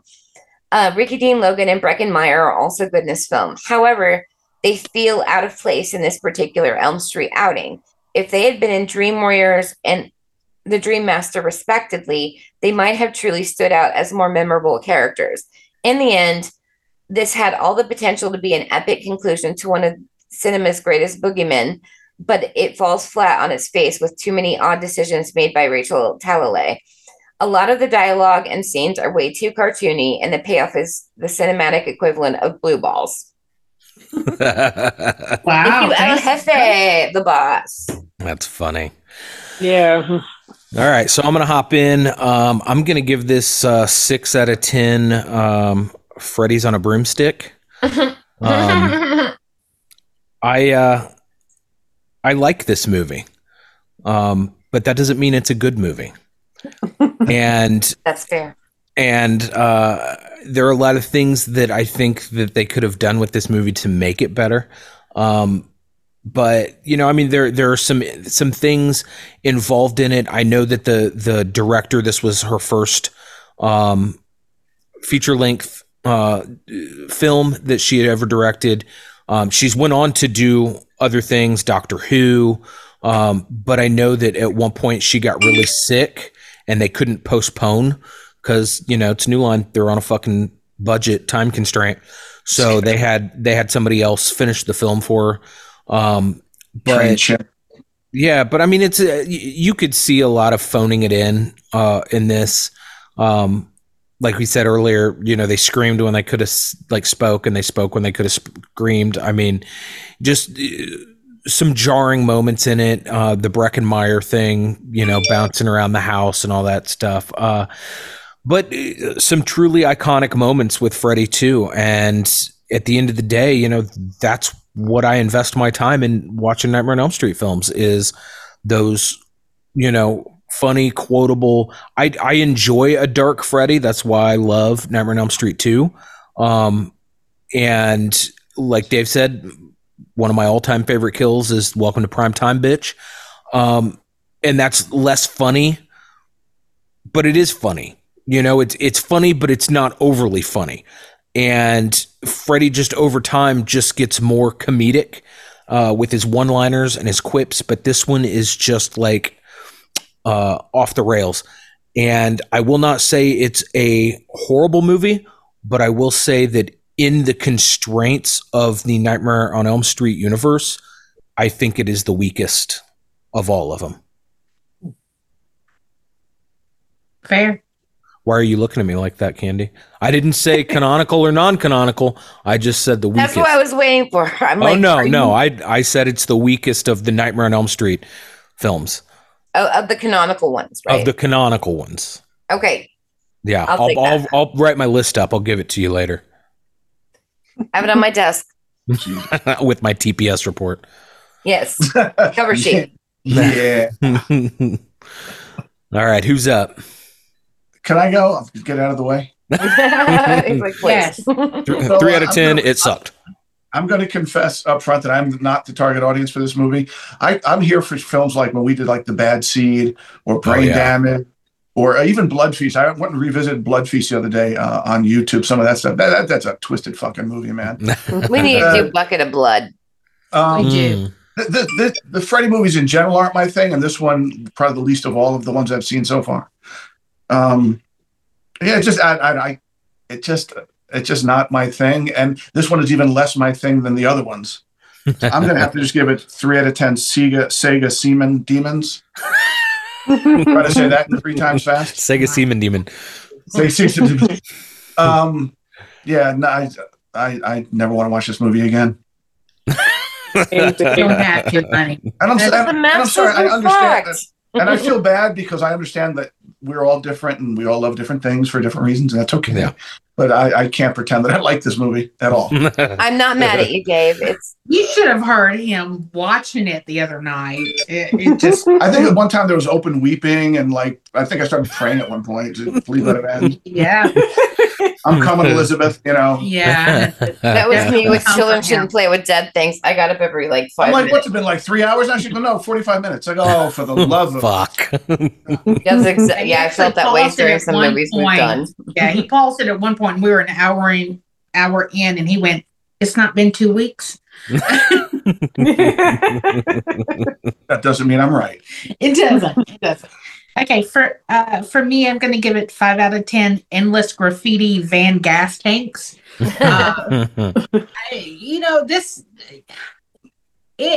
It's too comical for what it is, and it was too cartoony. I did appreciate some of the special effects. They didn't hold up. This was released in 91.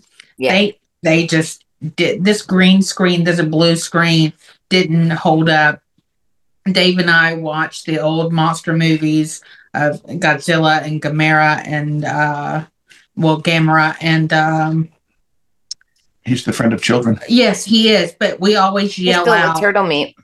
Yes, but we always yell out toy boat, toy plane. And so when this movie started, we were like toy plane, toy house, toy plane, toy house. It just. I think I need something a little grittier. I need something a little more dirty. Just kind of. We got some stuff coming up. Yeah, just don't, string me along like maybe Tom and Jerry, but just get to the fucking end. Because there is, for those that remember Tiny Toon Adventures, there is a new Tiny Toon Adventures on I think Max, and Max has it. Yep. Yeah, and it's Tiny Toon University, and I'm so pissed off about it. The voices don't match, which I'm okay with. But then they made Buster and Babs siblings, and I can't deal. It's like me with the new Powerpuff Girls. I'm like, why? Right? Yeah, I don't want the new Powerpuff Girls either. Piss me off. But this kind of falls in line with that. Like, yeah, we get it. Freddy was a cash cow. You were looking for a cash grab. Maybe you should have cultivated this just a little bit more. But this ain't for me. So 5 out of 10 endless graffiti van gas tanks. Okay. All right, Erica. Well, I guess unlike the movie itself, you guys saved the best for last. By the way, that is the dumbest tagline for this movie, because they did not save the best for last. To lie. Yeah. First of all, I have to say, I didn't rewatch the movie, but I did do a little research into it. So some of these, alternate scripts sounded really fascinating. Mm-hmm. And I was just thinking, just imagine if we had the Peter Jackson script instead of what we got. That would have been so punk rock. Like, not only would have this been a much better film, it also potentially could have saved us all from the Lord of the Rings movies. Yeah. Oh, strong. Oh, BB was coming for you. He was like, no. Hold me back. You cut me. Yeah, I don't like him. Andre also says that too. He's like, I hate hobbits, just fucking hate them. Like, we are on that page together. We can't be friends anymore. Back to the movie in question. I'm going to be generous with my score because it did have a few redeeming qualities. Like, I think Lisa Zane is really cool. Like there were several solid actors whom I just felt bad for since they were in this. There were some you could do better. Cool concepts that could have been done more effectively for sure, and good soundtrack, good end credits montage with Iggy Pop. So therefore, I am raising my score to a total of 2 out of 10. Wow. Candy's having a stroke. I don't regret Wishmaster now. I'm kidding. I really do, actually. So yeah, that's as high as it's gonna get. Oh my That's hilarious, Erica. And yeah, another thing other than like the weird cartoony death scenes, I fucking hate the death scenes. Also, this whole movie looks cheap. It like even compared to some of the other sequels, which technically were on the cheap side, those looked a lot better than this looked. I hate the way it looks. I hate Roseanne and Tom Arnold in this. I hate Roseanne. Yeah. Now she sucks. I saw on YouTube. I can't remember which reviewer it was, but they made a crack about this being a controversial scene in the movie because Roseanne would come out as a Freddy supporter. Yeah. Oh my god, that is actually. She would. Yeah, my mom totally like Roseanne, and she kind of acts like her. So, oh no, he does. My dad looks like John Goodman. Yes, tell your mother. You better. Yes. So yeah, that's all I've got. All right, we were jumping around YouTube and we came across some old Judy Tenuta. And it made me think of what a shitty comedian Roseanne Barr was. When you watch Judy Tenuta and you think Roseanne was doing the comedy too, Roseanne's terrible. She was a terrible comedian and a shitty I never person. thought she was funny ever. Judy Tenuta was a goddess.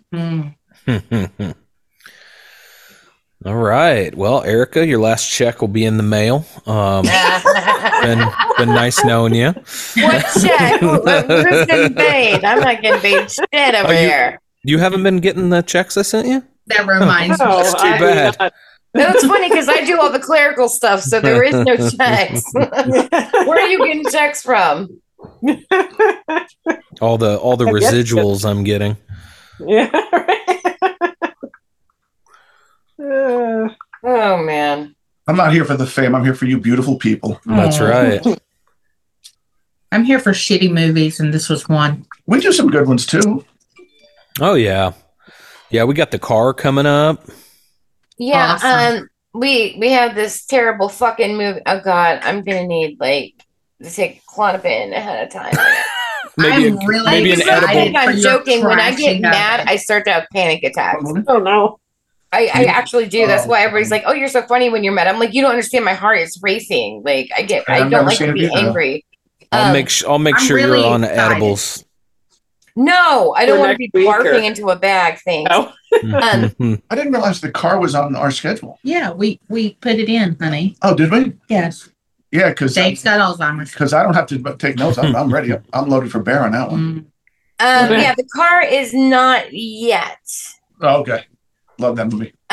We've got Harry versus Jason next week. We're actually going to do a Brain Eaters episode, so we're covering The Troop for our Halloween episode.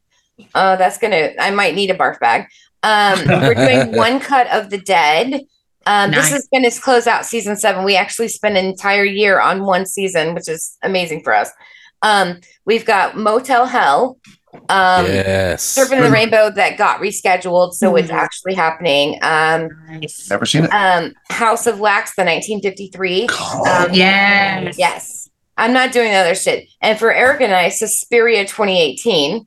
Cool. Nice. And then we're closing out season 7 and the year with Invasions of the Body Snatchers from 1978.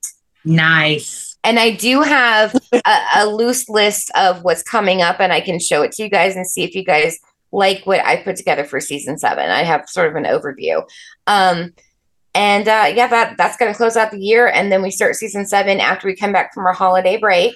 So that's just what's on the slate right now. See what's on the slab. Yeah. Do a little Rocky Horror in there. I see you shiver. Within just a patience. Say it. Say the fucking word. So for plugs, obviously I got to remember Paul Bearer Press. We have a commercial that we are recording for them right now, working with Chuck and Christian who run the company. that will be playing before all of our episodes. So that's getting worked on.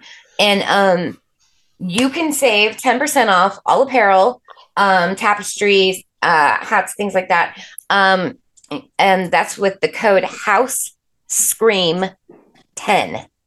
So use that at paulbearpress.com. Also, I'm gonna let Erica do Final Girl Cosmetics. What am I forgetting? Sticks and Stones. Sticks and Stones. Oh, yeah. Because Nico's not here. That is, we've got a lot going on with that. We still don't have our fundraiser up because we've had some kind of things coming up, but it is happening. The trailer's coming. That is being shot right now. Once we have that, then our effects budget will be going up, and we are going to be doing principal photography, filming next year. So next year, this is happening for Sticks and Stones, but we do need your support. So go to Nico's Linktree, or actually it's Sticks and Stones movie on Instagram. There's a Threads obviously connected to the Instagram. There's a Facebook page, Sticks and Stones movie. There's a lot of really excitement. We have all the principal, like the main cast together, working together, doing line readings. They're just fucking amazing. It's going to blow you away. So I'm really excited to be involved, and we've put a lot of work into it. So that's for El Jefe, the boss. That's all I got. Socials. Oh, fuck. Yeah. You found us. If you would like to find us again, we are on all major podcasting platforms. Looking at our demographics, most of you listen on Apple. If you listen to us on Apple, leave us a review. I'm not asking for a 5-star. I mean, like, be honest with us. Like, yeah, bitch, you talk too much, and you spent half of the show talking about growing up in the 80s and how kids today don't know how to be social and shit. Yeah, that's what we do, and we have fun doing it. And the most important thing is that you're hearing us, and you're hearing the fun and the joy and the friendship and the love that we have. That's the most important thing to take away from any part of the show. But you can reach me. I run all of our socials at house_screams on Twitter or X. Candy the Final Girl on Instagram. A lot of other platforms. That's all in our Linktree. It's Linktree/Candy the Final Girl. And I'd just like to say that if you're going to leave a review, and if you're a part of a religious group that Erica or I have somehow offended, or me, I talk about the Catholic Church like crazy. Please leave a review. I need something to laugh about.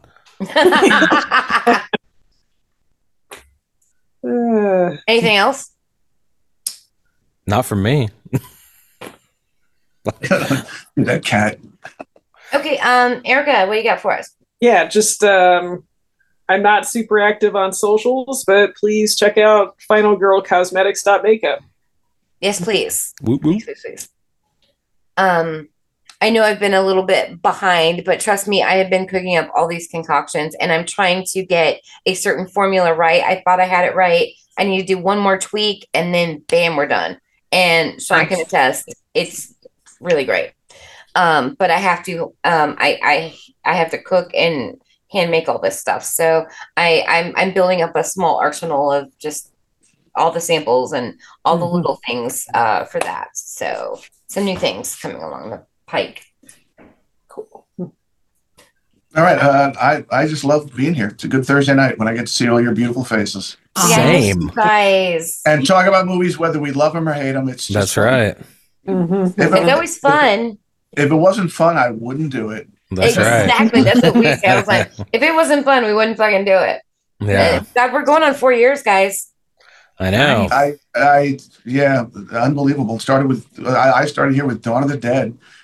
Yeah, that was early season 2. You've been here for a long Headed while. off with a bang. You and Aaron both, and then Crystal just joined in too. And she's sitting right there. Like, have her come on. Just come on. Yeah, Mom says you have to have prescriptions. You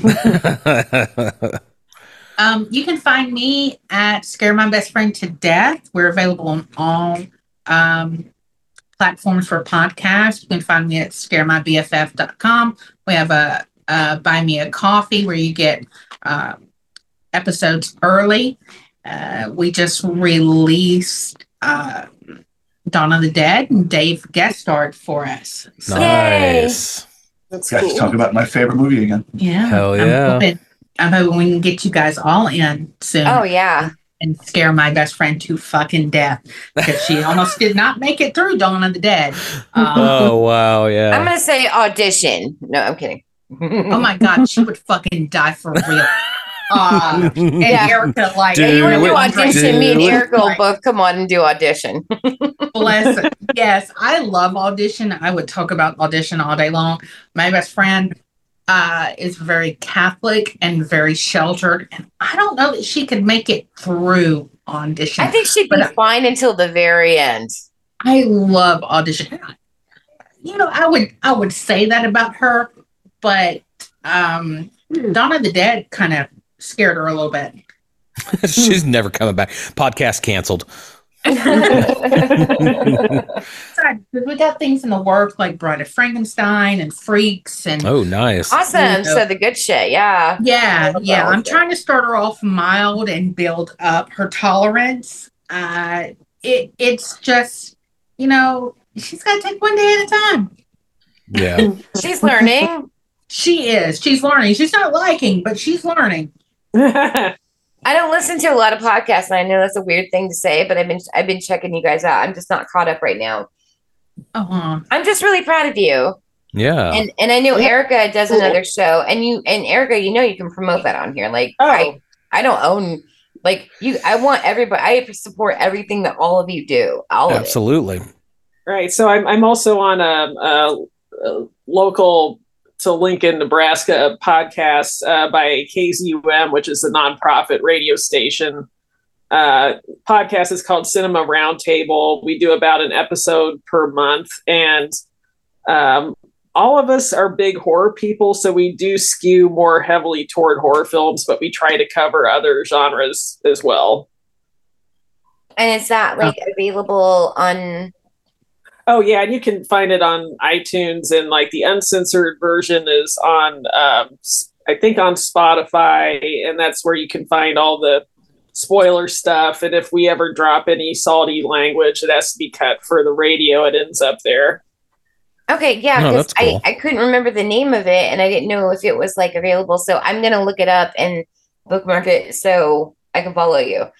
Because I just want you guys to know, like, you know, you guys know that I write and do all this stuff. Like, you know, we're all here for love and support. And just because, you know, it's one podcast, like, I want you guys to all promote anything that you're doing. I'm happy for you guys, and I'm proud of you all. Like, it takes a lot of balls to do this shit. Absolutely. And I'm your messy hostess. I do my best. Some nights I get a scratch on the inside of my eyelid and I can't do a show because I'm down out. It happens. Like in Casino because I'm fucking stupid. We watched Casino before we went because, you know, Joe Bob's got that bit part in it. And I love him in that. And that Joe Pesci's line in that because I'm fucking stupid. Yeah, fucking stupid like that. Joey Fatone's in that movie. And that's the best part about the movie. He's in that movie? Yes, fucking fight me. He is. I had no idea. I didn't put it together. He's one of the performers while they're in the casino. Oh shit! Oh, nice. I love fucking Joey Fatone. I learned a new thing today. Yeah, I didn't know that either. So I just got to get through next week's episode, and then we got a lot of great shit coming up. So, all right. If you're a praying person, pray for me. Be ready to bite the pillow. Person, just, you know, give me some good vibes. Give me some thoughts. Yeah, should have saved some of those edibles. Yeah. No. She might need something a little stronger than that. Wow. I just took an Urca before the show. Like that usually will do me a little bit. So. All right. Anyway, I love you guys. And Erica, can you message me? I'm kind of putting together a couple of movies, and we'll go back and forth on getting a couple Ghouls Night, because we're gonna get a couple Ghouls Night out in, because we haven't done any this season. And now that I'm in a much better place, mentally.